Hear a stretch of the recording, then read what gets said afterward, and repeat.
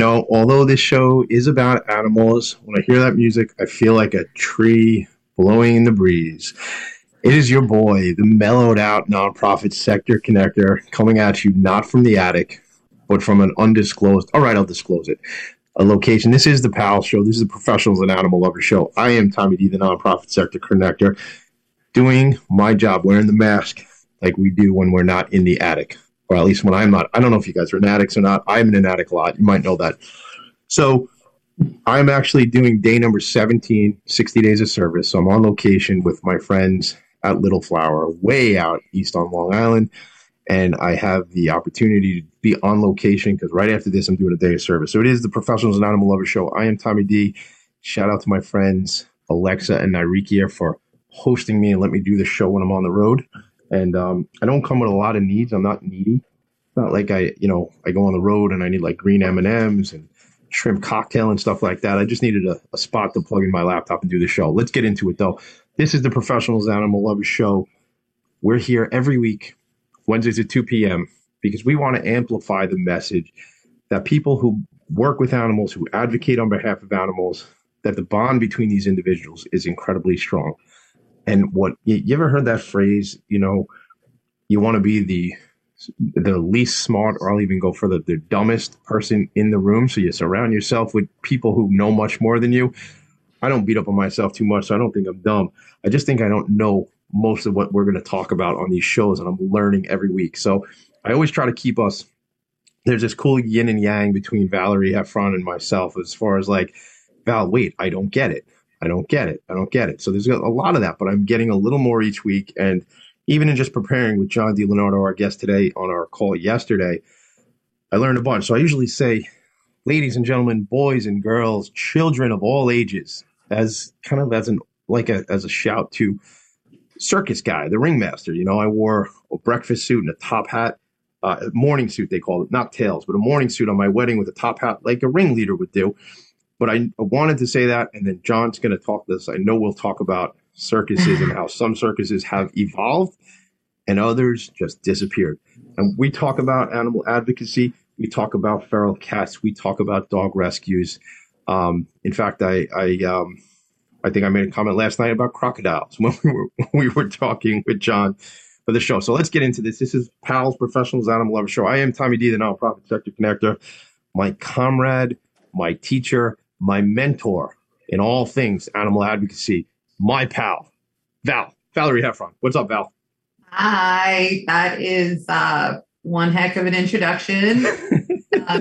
I can assure you that I'm in the same boat. I continue to surround myself with people who know much more, and I learn from them all the time. In fact, it reminds me of there is a company called HARO, right? It's an acronym for Help a Reporter Out. And it's just a bunch of reporters that are always looking for stories. And their logo or their tagline is everyone is an expert in something. So I'm learning just like you do. And I might have started a few years earlier, but you're catching on at a rapid velocity. So anyway, my name is Valerie Heffron. I'm thrilled to be here. This is nothing more than an idea that I had a few years ago. And because of Tommy D kind of nudging me in the right direction, saying, look, you're passionate about this. You love this. You can't get enough about talking about the animals and the laws that need to change to improve animal welfare. Let's get it on a podcast and let's talk about both businesses and professionals who are out there doing things to help the animals, as well as great organizations, charities, advocacy groups, rescue organizations that are really boots on the ground, making real impacts. And we're going to create this overwhelmingly compassionate network because I'm banking on the fact that there's a lot more people like Tommy DeMisa out there who want to know this and who are going to get more and more involved. Like you get sucked in, the more that you know, the more that you want to know. So without any further ado, I wanted to introduce this gentleman I consider him to be a friend. He's certainly a great leader.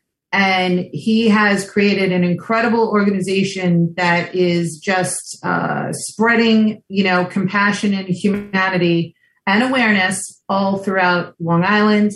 And I have a feeling he's got even bigger visions coming up. So I believe I met him at a circus protest in Oceanside, New York, about 7 years ago, something ish like that. And I'm always thrilled when I show up to a protest or something and he's there. So this is my dear friend John DiLeonardo of Lion, which stands for Long Island Orchestrating for Nature. Hi, John. Hi, Val. Hey, Tommy. Thanks so much to both of you for having me on.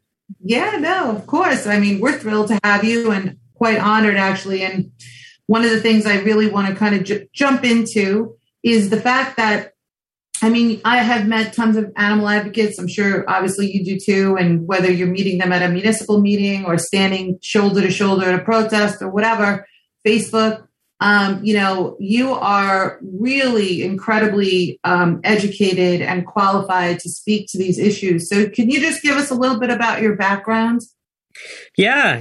Well, I like to think of myself as a perpetual student. I really like what Tommy had to say about, being the dumbest person in the room. I think there's never too much school. There's never too much we can learn. So I've dedicated myself quite a bit to learning about these issues so I can speak well at these meetings. So I have my bachelor's in psychology. I've always wanted to help the group that needed the most help in the world. So when before I learned about the plight for the animals, I actually worked in the field of people with special needs. A group that actually was exploited in the circus long before animals.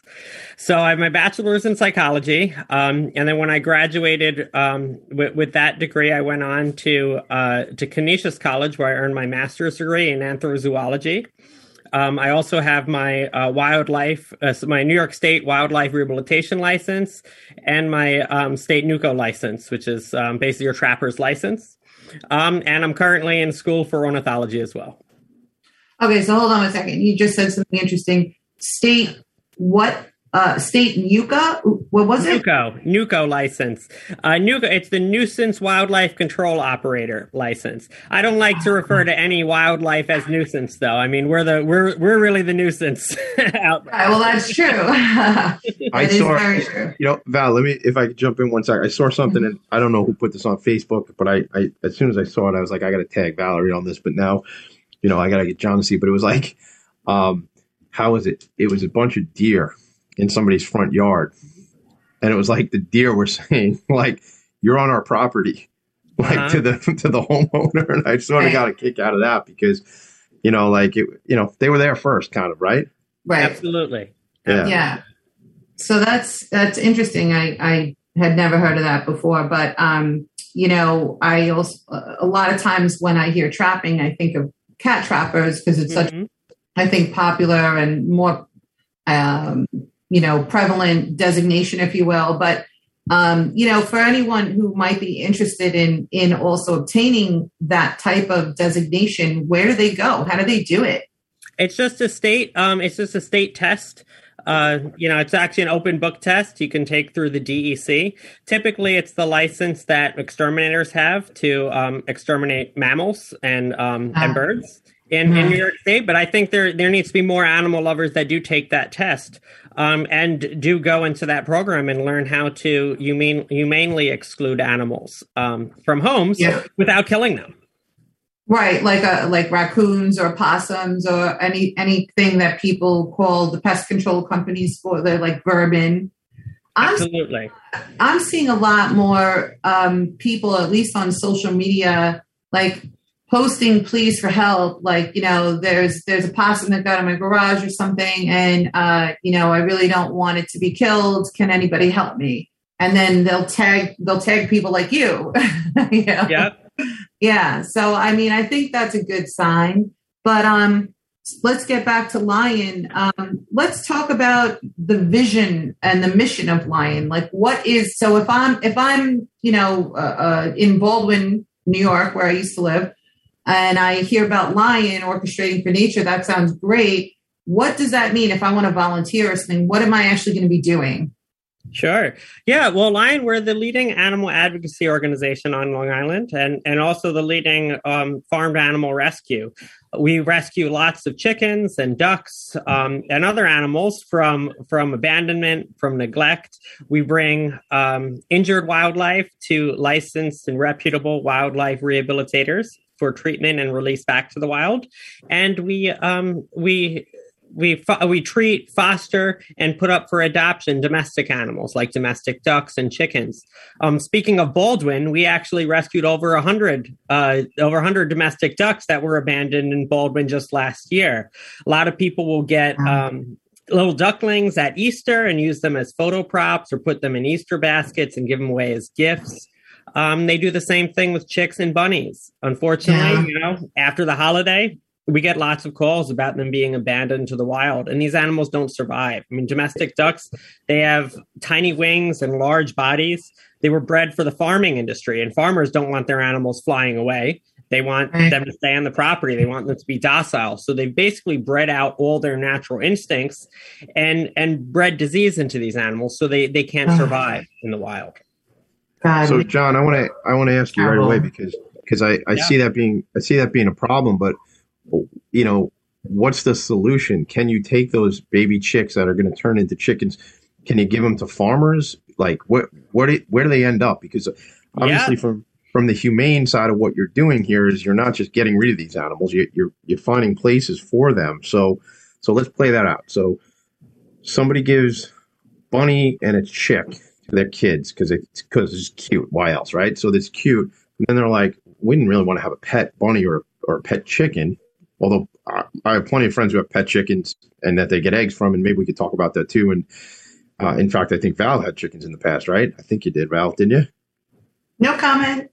Oh, no comment. We didn't have chickens. No, we didn't. Look, don't worry about it. I'm only kidding. It's fine. I did. I had 4 hens. Yes. All right. So hens. So, but now you got to explain what the difference is between a chicken and a hen, John. So we're going to be here all day. A hen and a rooster. A hen and a rooster. I know, but so a chicken is the animal, but then a hen is the female and the rooster is the male. Correct. You got it. The family of chicken. Fair? Mm-hmm. Yes. All right, cool. All right, so I'm literally in 3 stories at the same time, so I need to unwind the sentences to get back to the original question. Welcome to. You think it's difficult, Val? Try being inside my head. Okay, try being my friend. Try being me. So John, so what do you do? Okay, I got this little bunny, and I got this little gonna be a chicken. It's a chick. Where do they go? Yeah. It's, unfortunately, there aren't a lot of homes. It's very difficult to place these animals. I mean, sanctuaries are filled to the brim. Our municipal restrictions in the suburbs of Long Island prevent a lot of people from legally keeping these animals. I consider Lion first and foremost an animal advocacy organization. We rescue hundreds of animals every year, but really we need to get to the root of the problem. We need to stop people from getting these chicks and these bunnies and these ducklings in the first place. I mean, animals aren't photo props. They're not gifts. These are thinking, feeling animals just like a dog or a cat. And just like you wouldn't dump a dog or a cat on the street after a holiday, and you wouldn't, gift a whole bunch of them to your niece or your nephew at the holidays, you shouldn't do that with any animal. Right. Yeah, a friend of mine is a teacher, and I remember when you were a kid and you had those eggs that were under the red light, they were incubating and they were preparing them every day. And it was super exciting as a kid when they hatched, and it was like, woo! But then when you find out, but then what, right? No one actually ever finds out what happens to all of those babies. And so we're gonna find out, Val. John's gonna tell us what happens to them when we come back. Let's tease everybody. We're gonna come back. We're going to do a quick break, but what I want to ask, tell us what happens to them. And then also, I just wonder, how do we, John, we're not going to solve this in like 26 minutes with 3 commercial breaks like you do on a sitcom, but I want to know your vision for how big your organization can get to make the ultimate impact and help these animals. So we will be back. We're teasing you. We're going to tease you guys to come back. 90 seconds. This is the professionals. And Jovi's here. Now we're not going to break. Pause on the break. Sorry, Sam Leibowitz on the other side of the glass. Hey, Jovi. Welcome to the show, Jove. How are you, bud? He started laughing at me. I don't know if you heard it. He was. I didn't hear him say anything. Not on the show. Oh, who's that? See, we're off the rails now. John, who's that? This is Saul. We rescued him on a rooster rescue recently. Didn't get the rooster, but we got ourselves a cat. We got a cat out of the deal. All right, Saul or Soul? Saul. All right, Saul and Jovi, Valerie and John and Tommy D will be back in 90 seconds. Keep the animals here so we can talk to them when we get back. We'll be right back. This is Pals. Are you a business owner? Do you want to be a business owner? Do you work with business owners? Hi, I'm Stephen Fry, your small and medium-sized business or SMB guy, and I'm the host of the new show, Always Friday. While I love to have fun on my show, we take those Friday feelings of freedom and clarity to discuss popular topics on the minds of SMBs today. Please join me and my various special guests on Friday at 11 a.m. on talkradio.nyc. Are you a conscious co-creator? Are you on a quest to raise your vibration and your consciousness? I'm Sam Leibowitz, your conscious consultant, and on my show, The Conscious Consultant Hour, Awakening Humanity, we will touch upon all these topics and more. Listen live at our new time on Thursdays at 12 noon Eastern Time. That's The Conscious Consultant Hour, Awakening Humanity, Thursdays, 12 noon on talkradio.nyc.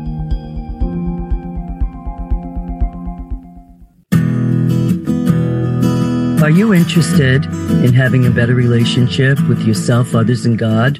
Greetings. I'm your host, Dr. George Andow, for the show A Journey Through into Awareness. On my show, we journey into the awareness that the mind of God is the true seat of our personal consciousness. We join together each Monday at 7 p.m., so tune in on Talk Radio NYC. You're listening to Talk Radio NYC. Uplift, educate, empower.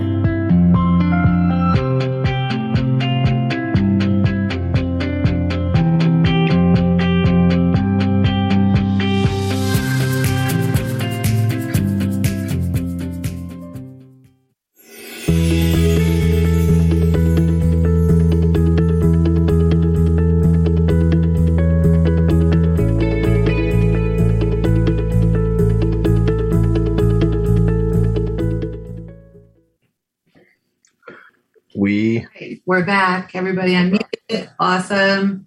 So, all right, we were talking about what happens to the baby chicks from all of those classrooms that were born basically just to, showcase a very fun, I will say a very fun and very cute science experiment. It was all about learning about, what happens with eggs and how they turn into baby chicks. But what happens to the chicks after? Yeah, that's an excellent question. A lot of times people don't think that far, so they'll send them back with students. I mean, my wife she got the class duck when she was a kid, and they didn't know, they weren't prepared, for this duck. The duck was imprinted on them because he had been raised around children. He didn't really know he was a duck, so they actually sent him to a pseudo rescue. They thought it was a good place for him, but a couple years later, they ended up getting raided by PETA, and it was not such a good ending. I mean, my wife, she comes from a great family. They meant well, but there's not many happy endings for these animals from hatching projects. The many schools will actually send the little chicks or ducklings back to the hatchery where they got the eggs from at the end of the project. But what they don't realize is these chicks, either they're raised for their meat and then killed, or more often they're killed as soon as they get back to the hatchery, often by being ground up alive in a machine called a macerator, because they don't want to risk any contagions from the schools infecting their flock back at the farm. So, I mean, obviously, we're not teaching. I didn't know that. Yeah, a lot of people don't. So obviously we're not teaching children valuable lessons this way. I think the more valuable lesson is to teach children humane education and teach them why animals don't belong in classrooms. I mean, we have so many virtual resources now. I mean, where you can learn on a computer about hatching, and without harming any animals. You can also do school trips to animal sanctuaries where they can meet these animals in a better setting without stressing them, without harming them. Even another outcome for these animals is abandonment to the wild, just like I was talking about in Baldwin. We saw a huge influx of birds abandoned last year during the pandemic because a lot of people did home hatching projects and they didn't have a plan for the birds after. So they were just abandoning chickens in sumps, ducklings in waterways. And that's why we had to rescue over 100 in Baldwin alone, just in Baldwin Harbor. I've seen so many of your posts and pictures and Newsday articles, and was Baldwin also where, I can't remember, where was the duck that you were able to catch with the net that had actually someone shot it with an arrow? I don't know if that's the right term, but somebody shot this waterfowl with like a crossbow. Yeah, we rescued a goose at Mill Pond in Wantagh. Actually, we rescued him, I think, in Belmore, but from Mill Pond in Wantagh, one of the waterways over there. And he was difficult. He took about 3 or 4 days for us to catch him. We were just lucky, that there was someone who fed the geese regularly in the backyard, and we got a call. We had been trying to catch her for many days prior, but he, actually, I think it was the male. So he was very injured. Him and his partner wouldn't come up for food. They were just, he couldn't even eat because the arrow had actually been through his esophagus, and it was literally through the back and came out the front. But we were able to catch him in someone's backyard with the net gun. The net actually, a net gun is like it looks like a large flashlight. You push a button and it bursts a whole CO2 canister. So it shoots a large net out. I was a little worried that because of the position of the arrow, that the net was going to get stuck on it and wouldn't be able to reach the ground. And my worries were kind of correct, because while it prevented him from flying, it didn't prevent him from gliding or running. So he actually glided right down a hill. So I had to run in after him, and I jumped into the water in Mill Pond and ended up swimming. We got him, and he was actually released 3 weeks later. So Volunteers for Wildlife did the rehabilitation. They're another wonderful organization. So if people wanted to volunteer with you and everything, is this like the kind of activity that they could expect? Like, strap on some waders and get ready to jump in the water, because that's sometimes what it takes. Absolutely.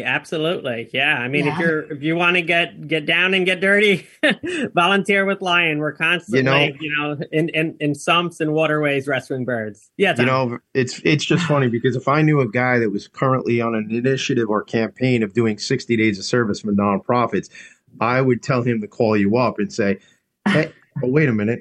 I know a guy. So John, I said this to you last night when we were all talking, but we've before you and I ever knew of each other, I knew about you, and I have this vision of me throwing on a pair of waders and getting out there and helping you. So I will do that when you, not just to give me a day of service, man. Put me to work. Let's make something happen.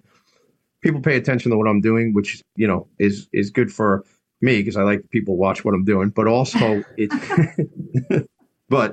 it's good for the organizations, because it shines a light on the work the organizations is doing. So what I'm saying to you is, plug me in, coach. I'm ready to play, man. Put me in the game. So I'll get the waders. I'll do the whole thing. We'll go out and save some animals. All kidding aside, I'm all in to do that with you. What I want to understand, though, is first, you mentioned another organization just now that helped you rescue this animal. Mm-hmm. Do us a favor. If somebody goes out to their yard and sees an animal that is in need, specifically waterfowl is really correct me if I'm wrong, really that's your wheelhouse, so to speak. But how do they get in touch with you, or how do they even know? Like if I see a couple of ducks walking down my street, well, I don't know why they'd be walking down my street, but if I see them there, who do I call? Is it a John thing? Is it is it the other organization just mentioned? I guess it's certainly not like animal control, or correct me if I'm wrong, maybe it is animal control. So where do we go if I see a couple of ducks? Yeah, it's a great question. Well, if you're located in, well, first of all, we should determine what kind of animal it is. It really varies. I mean, even depends on what kind of ducks, because, like I said, the wild ducks you see outside, they're typically small. You know, we have our mallard ducks, then we have our migratory ducks, like our buffleheads and our wood ducks, very small varieties of ducks. Then you get into, and very well camouflaged ducks. Then you get into your domestic ducks. They're typically like very large, 2, 3, maybe 4 times the size of a wild duck. And they have those tiny wings. They have basically no camouflage, often at least. Sometimes you get ones with similar to the wild coloring, but the size is very different. But often while the domestic ducks will be, let's say, a white color. Pekin ducks are one of the most commonly abandoned ducks, and they're pretty much the most susceptible to illness, injury, and predation of any domestic breed. So there is no such thing as a white duck in the wild, naturally. It's just not a good color for them. They're easily spotted by predators. Right. Not to be confused with swans. There are obviously mute swans that are white, trumpeter swans that are white. But when you're talking about ducks, the smaller waterfowl, there's no such thing as a white duck in the wild. Those are Pekin ducks. Those are the ones that people usually eat. So if you see one of those, you should contact Lion at humanelongisland.org. You could email me at john@humanelongisland.org as well, and try to get that guy help. Definitely stay with him as long as you can, especially if he's injured. Or like sick, because if you leave and then call someone, he may not be there when you get back. He may be dead or missing. And you know, then you feel bad. Then you know, the animal feels very poor. So it's always best to stay with an injured or ill animal until help arrives. We obviously respond very quickly all the time. I think the other goose that you may have thinking in Baldwin, Valerie, we rescued a goose in Baldwin last year as well that had a fireworks duct taped to his chest. Yes. So, yeah. So we got a call about that's that. Right, because that was right behind my old house. Silver, right? Yep, Silver Lake. We were out there within 10 minutes. Wow. I will say this, your response time is incredible. I remember once, and I thought it was a long shot, this young lady, actually, Tommy, I think at the time she was working for your brother's mortgage company. But anyway, this young lady in Baldwin at the time stumbled upon an injured squirrel, and she was, you know, hysterical crying, and she wrapped it up in a towel and she took it inside. She's like, I don't know what to do. So she reaches out to me, which is kind of funny because this is the thing too, Tommy, you can just shoot it out there and people will find the right person for you. You came to mind, John, and before I knew it, they were he was like, give me her number. And that's how it goes. That's one of the most incredible parts of that world of animal advocates and lovers is that, you know, we may not be the right person, but come hell or high water, we're going to find the right person who can help, you know? Yeah. And I mean, isn't that just the power of connecting in general? But then you get deeper into this community as you're sharing with me, and you have been sharing leading up to the launch of the show, is these people want to help out. I don't know why I have to say this right now, but I feel like I'm thinking you're talking about animals and I'm thinking about squirrels. Have you guys ever seen a chipmunk? Oh, yeah. Yeah, we got God. Yeah, all over. Why are they like? It's like I mean, they're so tiny, and there's like 1 or 2 by my house, and I don't get. It's so cute. No, yeah, but we see squirrels all the time. But holy cow, chipmunks are like, I don't know if they're nice or not, but they just look like they're nice. They look like so cute and so nice, and I don't see them a lot. So when I see them, it's a very special thing for me. This is how my mind works. I just started thinking about chipmunks.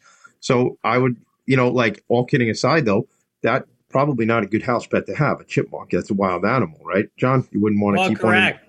Yeah, I mean, wild animals belong in the wild, right. which brings us to circuses, which I think we can talk about a little bit after break. Let's do that. We are going to go to break, so why don't we do that? Why don't we just go to break, talk about circuses.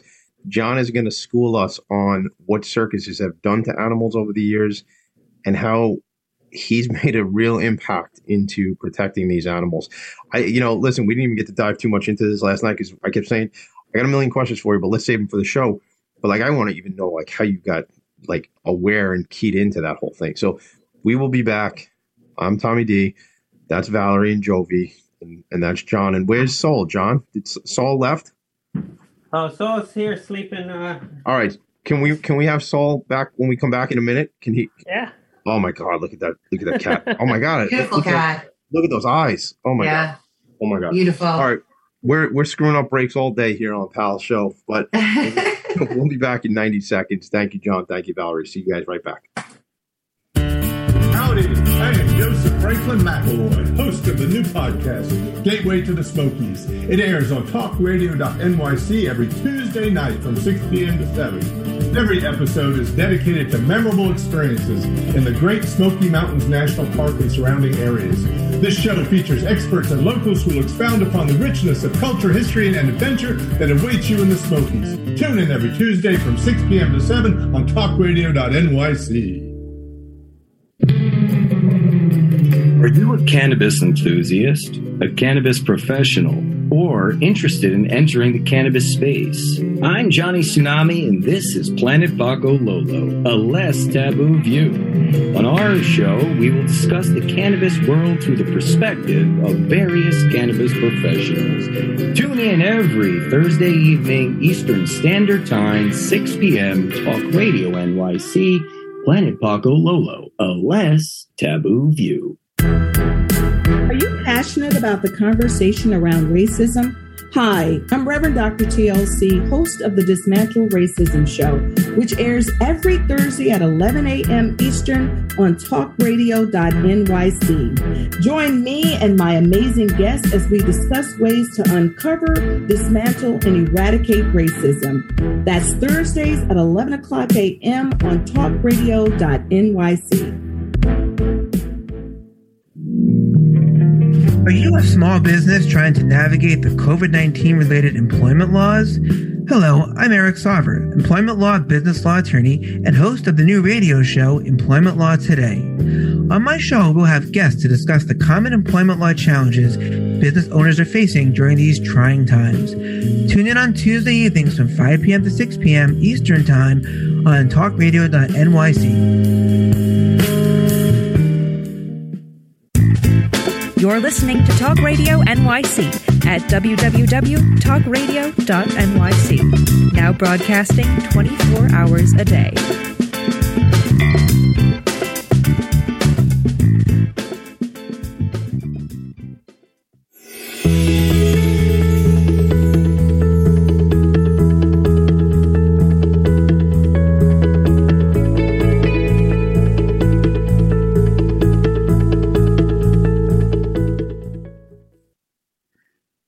So this is Tommy D. This is the Pal Show, the Professionals Animal Lovers Show. We have so many guests today. We have Saul, who's here, and John, and Jovi shows up all the time, and Valerie's obviously here.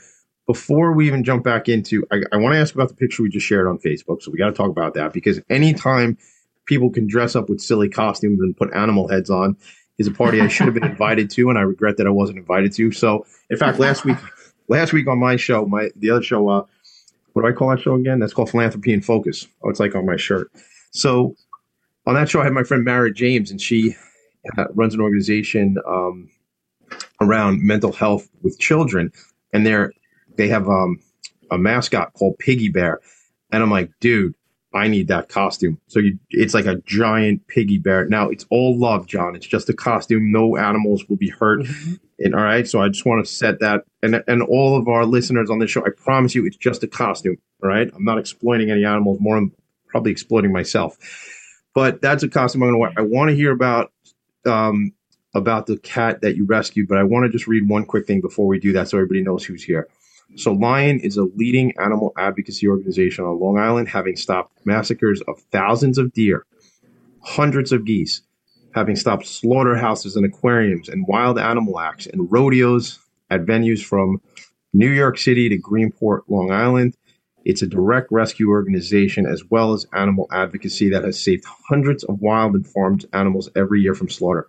I mean, John, real quick, let's talk about the heads on those animals that we just saw on Facebook. If you're listening to the show and you're not listening on Facebook, you got to watch the show on Facebook because you'll see some of the shenanigans that goes on. But tell us about that. And then I do have a question about, so again, back to the waders and me wearing waders one day on a day of service. I knew about you one day because I called you. Shout out to my friend, Katie McGowan, founder, executive director of Horseability. because Val texted me one day and she's like, I don't know, man. Barney the bull is like loose on Long Island and he escaped and like we need to help him. And I'm like, of course we need to help him because what was I doing? I was like trying to run businesses. So let's forget all that. So I call my buddy Katie and I'm like, dude, he's like, call everybody dude. I'm like, dude, I need horse ability, horses. You probably have like horse gates. Like I need them. And I finally get this guy, John DiLeonardo, on the phone. I'm like, dude, you don't even know me, man, but I got these horse gates for you. And he's like, brother, I'm all set. It was, I don't know if you can it. It was like one of those things. So I'm ranting. I'm all over the map. But how is Barney? What's up with the heads of that you guys had on in that photo? It was like an elephant head and what else was it? Was it a giraffe? I forgot already. It was a lion? Tell me what it was. Elephant. Yeah. It was an elephant, but it was an elephant and something else. And a lion. It was an elephant and a lion. All right, cool. All right. Well, I asked you 17 questions, John. Pick one. Sure.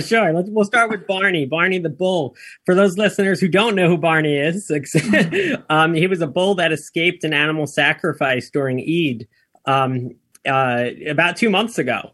So he was actually on the lam for about 2 months, a little over 2 months actually. And 2 weeks ago, he finally decided to come into a baited pen. And now he's in a vegan animal sanctuary with over 90 other cows, where he'll be loved and never eaten.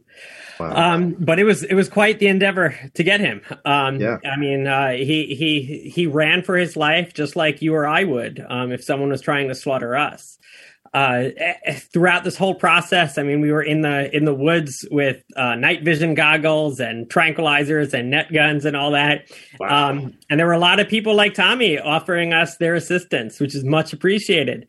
But everyone kept asking me, how can I help? How can I help? How can I help? And what I kept telling people is, if you want to help bulls like Barney, it's very easy. You can simply just go vegan. By taking animals off your plate, you save nearly 200 animals every single year. Whoa, hold not consuming them. Hold on, Johnny D. Hold on a second, pal. So if we were to stop eating meat, how many animals get saved? Nearly 200. One person. Yep. Meat, dairy, and eggs. Not just meat, though. If you want, it's about 100 if you eat meat, and then you add another 100 on there by getting rid of all the other animal products. Wow, Val, did you know that?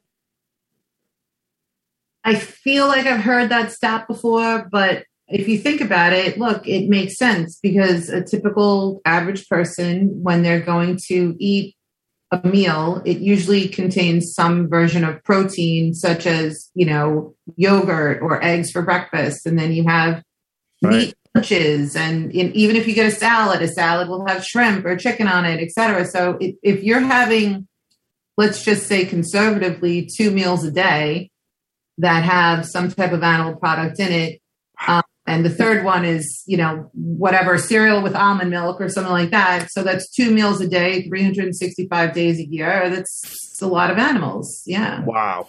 I mean, think of when you go to a Super Bowl party, how many little wings that you eat in just one sitting. Yeah. And not to be funny or gross or anything, but like animals only, a chicken only has so many wings. That's an awful lot of chicken when you eat 25, 30 wings or something like that, in a sitting. And when you I grew up in the bar business and there was a lot of buffalo wings in the bar, man. That's a lot of baby chickens. Wow. Those reality, 200 animals. Wow. Yeah. And what people don't realize is all the animals that we consume in our society, they're all babies. Not just those little chicken wings, every single one of them. We're talking about, for chickens, between 6 and 8 weeks. When you get to the larger animals, they're only a few months. So these are all babies that are on our plate. And then when you get into the dairy industry and the egg industry, I mean, those are some of the worst. Cows are just like every other mammal. They only produce milk when they're pregnant and then shortly thereafter for the baby, and only enough for the baby. So the dairy industry, we actually take the baby away from that mother, tear him from the mother as a baby, and then sell him to the veal industry so we can consume that milk. For the egg industry, we're actually, think about when you hatch a bunch of eggs, you're going to have some roosters, you're going to have some hens. Like we're talking about the difference between chickens. Yeah. Male chickens are roosters, female chickens are hens. So in the egg industry, what happens to all the male roosters? They don't have much meat on them because we actually have bred certain varieties of chickens for their meat and others for eggs. So the egg laying chickens that are male, we actually ground up those babies alive or we suffocate them when they're only 1 day old. So a lot of people don't realize that. I think people are inherently good, but factory farms hide this. The industry hides these facts from people. But when we know better, we can do better. So as hard as it is to listen to these facts, if they're bothering you, I encourage everyone, you can reach out to us at humanelongisland.org and ask us how to get started. And we're happy to, guide you in the right direction. I do most of my shopping at ShopRite, at Stop and Shop. It's never been easier to go vegan. So what do you mean you can help? So I think I know what you mean. Education wise, you can help. You're saying like if somebody's distraught by listening to this and they want an answer, you're not just saying, hey, figure it out. You're going to provide solutions. Do you do education or training or classes even on like, here's what you're going to replace? You want to get rid of the chicken? Like as I'm hearing you talk and you talk protein, I'm thinking quinoa is like awesome and has like a ton of like protein. It's like one of those super grains and stuff like that. So, but I think, look, whether people are brainwashed or whatever, people say, oh, you have to eat meat. But John, there's plenty of, and Forks Over Knives, I think we brought that up last week. There's a lot of movies and docs, and perhaps you could direct us to some of that as well to see how there are alternatives, and there's plenty. Was Forks Over Knives, if you've seen it, was that the one where these athletes are like shredded and like in incredible shape and like that's the Game Changers, I think. Yep. Which one is it? Game Changers? Yeah, that's the Game Changers. But peak performance, like they're like awesome athletes, and they don't eat meat. Right. Yep. Right. Bodybuilders, NFL players. I'll tell you from my experience. When I first went vegan, I was the first vegetarian I knew. I was the first vegan I knew. I just knew I didn't want to harm animals. So I didn't know what I was doing. I ate a lot of salads and a lot of tofu. This was 13 years ago anyway. We don't have the options that we have nowadays. I thought, I was going to get scrawny and weak and, that was just going to be my sacrifice for the animals. When it was actually the opposite. I actually worked sanitation when I was in college during summer breaks, and the first summer I was eating meat and I was working out all the time. Job was hard. Second summer I stopped working out. I was living that college party life, but I had stopped eating meat. The job was easier. Third year I'm still living that party life, but I was vegan and I'm just working out after work now. I'm running. Oh, it's the alcohol. No, like oh no, I was still drinking alcohol. I just got rid of the dairy. And it did wonders for my health as well as the animals. I to Tommy's point, I do think that one of a really positive support vehicles is when, like, a friend of mine just told me that, there's a guy I know from Long Beach. I cannot believe he went vegan. He was one of the biggest carnivores I've ever known. And he watched the movie The Game Changers, and he actually knew one of the people in there. So he decided to try it for 30 days, and he's still saying he's never felt better.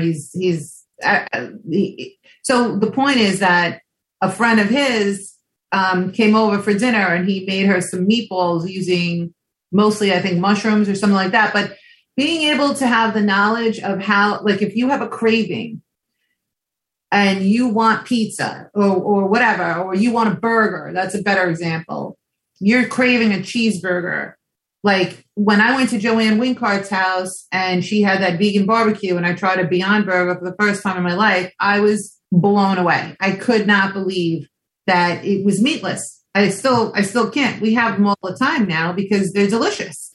Listen, how about shout out? We should get them on the show. We should probably get them to sponsor the show. Do you know Dr. Prager's? The Dr. Prager's burgers, man.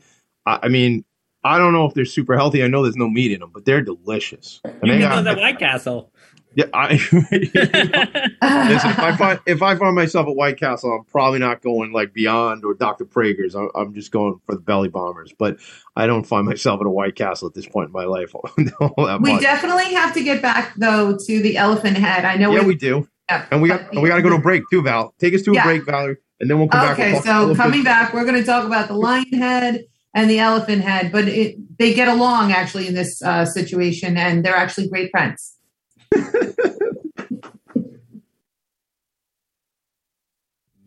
Hey everybody, it's Tommy D, the Nonprofit Sector Connector, coming at you from my attic. Each week here on talkradio.nyc, I host the program Philanthropy in Focus. Nonprofits impact us each and every day, and it's my focus to help them amplify their message and tell their story. Listen each week at 10 a.m. Eastern Standard Time until 11 a.m. Eastern Standard Time, right here on talkradio.nyc.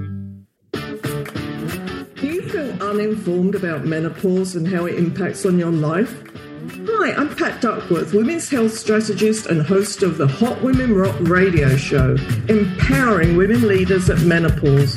Join me every Thursday at 10 a.m. Eastern Time, 3 p.m. UK time on talkradio.nyc for interviews with inspirational women who will share their top tips to rock your world. Have you ever thought of reinventing yourself? Are you looking to create a new life's journey? Hi, I'm Kevin Barbaro, host of Coffee Talk XL every Tuesday night live, 8 p.m. Eastern on talkradio.nyc. Tune in live to hear me and my guests from a variety of different backgrounds. As a former college coach and a current full-time actor and owner of multiple companies, my show is as eclectic as my life. That's Coffee Talk XL every Tuesday night, 8 p.m. on talkradio.nyc. You're listening to Talk Radio NYC at www.talkradio.nyc. Now broadcasting 24 hours a day.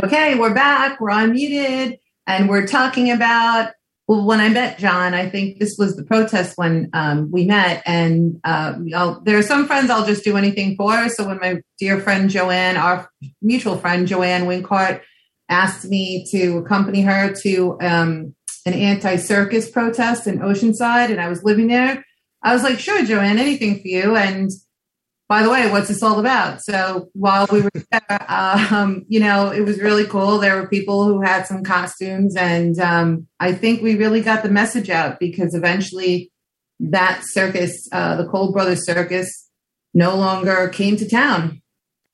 Yeah, not just didn't come to town, but they actually closed up shop all around the country now. They, I mean, we started protesting them, in our early days. That was actually after an Oceanside protest. It might have actually been that one you're talking about, Valerie. That was when we founded Lion. Wow. We actually were, and it wasn't even me that said, let's start a group. I was leading the protest, and it went so well. We saw thousands of dollars going out of the circus's pockets that, all these first-time protesters said, this is amazing. It's so empowering. We have to do this more often. We have to do this for other issues. And they said, let's start a group. And I said, okay, great. Who's in charge? And everyone looked at me. So I guess, okay. I will say this: seeing you in action is truly impressive, because you're really educated, and you speak to people in a wonderful way that's intelligent and evokes curiosity. And I really want to mention this, because as an advocate, and John, we've talked about this too a little bit, but if you want something from people, it's not really an effective approach to try to bash them over the head with your desired outcome or your message. And I see that a lot, unfortunately, in this world, that people, and I understand the anger, because it's so frustrating when animals are suffering and you're trying to help and you want everyone to see what you see. But a lot of times it's not the content, it's the delivery. And I remember that day there was a family approaching. They were going to take their children to go see the circus. And you stopped. Can I talk to you? My name is so-and-so. Here's my background. Your background is very impressive. And they turned around. That was a real moment. I was like, wow, and I'm just saying, though, the approach is so important. Absolutely. I think finding common ground with people and meeting them where they are is very important. I mean, one of the people who was actually saying, "Hey, let's start this group. Let's," one of the people at the protest saying, "Let's start Lion." He was actually a hunter during that time, when he said that. Wow. I was vegan. He was a hunter. He wasn't even supposed to be at the protest, but I went to pick up my friend Mark. They've been playing basketball. And I said, "Hey, what are you doing? Get in the car." He was going to leave Mark's house. And he said, "Oh, no, I'm a hunter. I don't protest." And I said, "Okay, so you're a hunter. So that means you're okay with beating elephants with bullhooks?" And he said, "No, that's messed up." And I said, "Yeah, it's messed up. Get in the car." And he did. Nice. He came out every single night after, protested with us. And then he was one of those people, one of the founding members. A few months later, he went vegetarian. A year later, he went vegan. Wow. Oh, wow. And does he no longer hunt? No, yeah, he's totally vegan now. He's an animal advocate. That is amazing.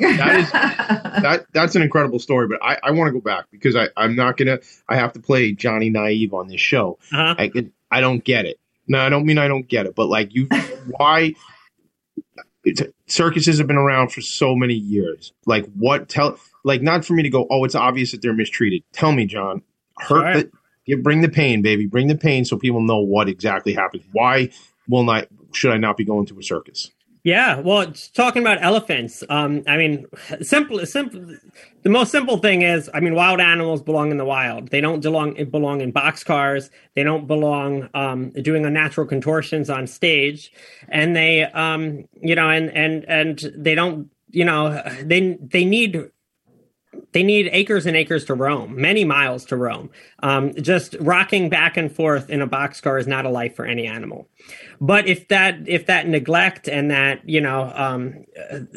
that level of keeping them from their natural abilities wasn't bad enough, they're beaten, they're electroshocked. There's a tool called a bullhook. Really, I should call it a weapon called a bullhook. It looks like a large fireplace poker. If you've ever been to the circus, I'm sure you've seen it and didn't realize what it was.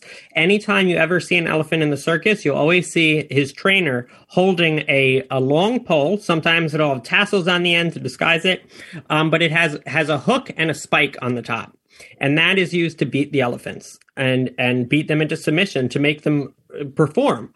You're not going to see them typically beating them on stage because who would go to the circus if that's what you were going to witness? But that is there to remind that animal of the beatings that occurred behind the scenes. So obviously, if you walk up to a grown elephant and you just start, waving a weapon around, he's probably going to run away, or if he can't run away, he's going to step on you. But they do this to them when they're babies. I mean, as soon as they're born, they separate them from their mothers and they chain them on the opposite ends of the barn to break their spirit, so they can see each other but can't touch one another. And then after a few months, they bind them in with ropes and heavy metal chains, and they beat them with this bullhook and often use electric rods and tasers on them as well. But with that bullhook always front and center, so the elephant learns to fear that bullhook. So when they see it, they have like a post-traumatic stress response, and they do whatever that trainer says. So it's the same thing that goes with many animals. I mean, we had Brookhaven Fair and the Northport Fair used to have something called the Banana Derby, where they had monkeys chained by their necks to dogs running around in a circle. I mean, it's horrific. But you look in the monkeys' mouths, the monkeys didn't even have teeth. They had pulled all their teeth out to take away their natural defenses. So, I mean, the simple message is animals belong in the wild. Wildlife belongs in the wild, and we should keep wildlife wild. There is no right way to beat an elephant into submission or to cage a wide-ranging tiger. What a horrible species we can be, and what a horrible black heart you must have to be the actual person, to be that trainer. I can't even call them a trainer. I remember seeing the movie Water for Elephants, which depicted a lot of the cruelties in the circus. But, the truth is, I want more people to hear these horrific, inhumane stories so that they'll be awakened and want to get involved. And I need to mention this because this is just our most recent encounter, but I think John and I were at a protest together a few months ago in front of the town of Hempstead. And the reason we were there is because they gave a contract to a company that was supposed to be in charge of handling the geese population within the township humanely. And unfortunately, that person was caught by a neighbor in another town, physically abusing and trying to kill the father goose or duck. I'm so sorry, I forgot, a goose, and the geeslings, the babies, drowning them. So, we all showed up to the town of Hempstead asking that they sever that contract. And I've been meaning to ask you, John, but do you have an update for us on that? No, I don't have an update right now. They did suspend the contract. So as far as I know, it's still suspended. Whether it's going to be revoked or not, time will tell. But as long as activists like you and I are speaking up, we're going to see more and more horrible contracts being torn up. That's right. And these are the kinds of things that, there's so many different levels. There are some people that really they advocate for things via email. They make phone calls. They share posts online. And then, of course, there are people like Tommy DeMisa who's about to strap on some waders and get out there and roll his sleeves up and save some actual waterfowl. I'm all in, man. Sign me up. Everybody we all can do better. We all can do more, and we can all help. So, we can. Tommy, I'm so sorry. I want you to actually get into with John. How do we help him further? Yeah, John, really, let's do it fast. We're running out of time. So, John, how do we get into... First of all, we'll have you on my other show probably, and we'll do a video of me in the waders, and we'll put me to work, the whole deal. So, but how do they get in touch with you? What do you need? Quick, if you could. Yeah, the best way to help us is go to humanelongisland.org and support us monetarily. Right now, we're a nonprofit, and we're trying to make some big moves. We have big rebranding coming ahead. We just got a new place in Riverhead, and we're planning to expand to a much larger place within the next year. So whatever you can help, whether that's skills, whether that's funding, whether that's volunteering, we want to hear from you at humanelongisland.org. HumaneLongIsland.org. John DiLeonardo, thank you for being a friend of the show. Thank you for being my new friend. I'm not joking. I'm going to come out and help you, all right? And then wherever, Riverhead. Yesterday I rented a van and drove a bunch of diapers around. So just put me in, man. I'm ready to do it. Thank you. You're welcome, man. Thank you for being here. Thank you for the work you do. And I, like I say, we'll have you back. Bring the pain. Tell us. I was trying to make this more complicated than it is, but the point is, wildlife belongs in the wild. Period. End of story. We don't even need to know about the torture and stuff like that. If we just left the species where they belong, we wouldn't have these problems, right? And in the wise words of a historical figure, I think it makes a lot of sense here to just close the show with this. This is the Professionals and Animal Lovers show. Greg DeFrancis will be on the I screwed up his name, I think. DeFranza will be on the show next week from Camp Canine Jack's Beach. So he'll be here talking about canine breeding. Shout out to Florida. But here's this historical figure that talks to us about the animals. The greatness of a nation and its moral progress can be judged by the way its animals are treated. And that's Gandhi that said that. Knows a couple things about a couple things. Make it a great week. I'll see you guys later. Thanks, John. Thanks, Val. Bye, guys. Thank you, everybody. Thank you.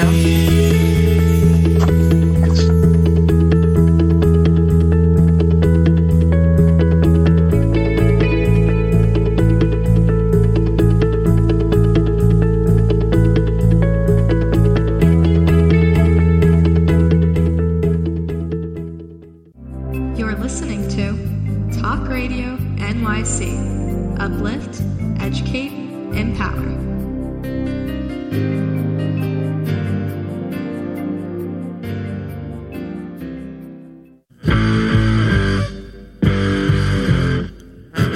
Do you run or are ready to open your own business? Hi, I'm Jeremiah Fox. I've been operating and opening small business for the last 25 years, and I'm the host of the new show, The Entrepreneurial Web. Tune in every Friday at noon Eastern Time for insights and stories on the nuances of running small business right here on Fridays at noon, talkradio.nyc.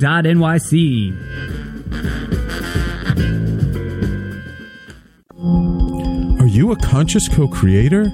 Are you on a quest to raise your vibration and your consciousness? I'm Sam Leibowitz, your conscious consultant, and on my show, The Conscious Consultant Hour, Awakening Humanity, we will touch upon all these topics and more. Listen live at our new time on Thursdays at 12 noon Eastern Time.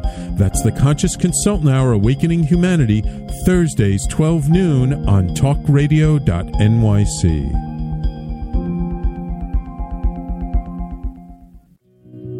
Did you know that nearly 1 in 5 adults in the U.S. battles mental illness? Hi, my name is Albert Daba. I'm the host of the show Extra Innings. Extra Innings, I discuss the topics of wellness, mental health, and the experience of surviving multiple suicides within my family. Listen live every Monday at 6 p.m. Eastern to Extra Innings for discussions with sports figures, artists, mental health professionals, and many others. That's Monday at 6 p.m. Eastern on talkradio.nyc. In a post-COVID world, you may have many unanswered questions regarding your health. Are you looking to live a healthier lifestyle? Do you have a desire to learn more about mental health and enhance your quality of life? Or do you just want to participate in self-understanding and awareness? I'm Frank R. Harrison, host of Frank About Health, and each Thursday, I will tackle these questions and work to enlighten you.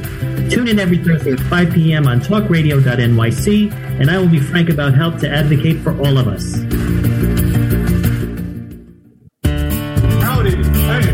Franklin McElroy, host of the new podcast, Gateway to the Smokies. It airs on talkradio.nyc every Tuesday night from 6 p.m. to 7. Every episode is dedicated to memorable experiences in the Great Smoky Mountains National Park and surrounding areas.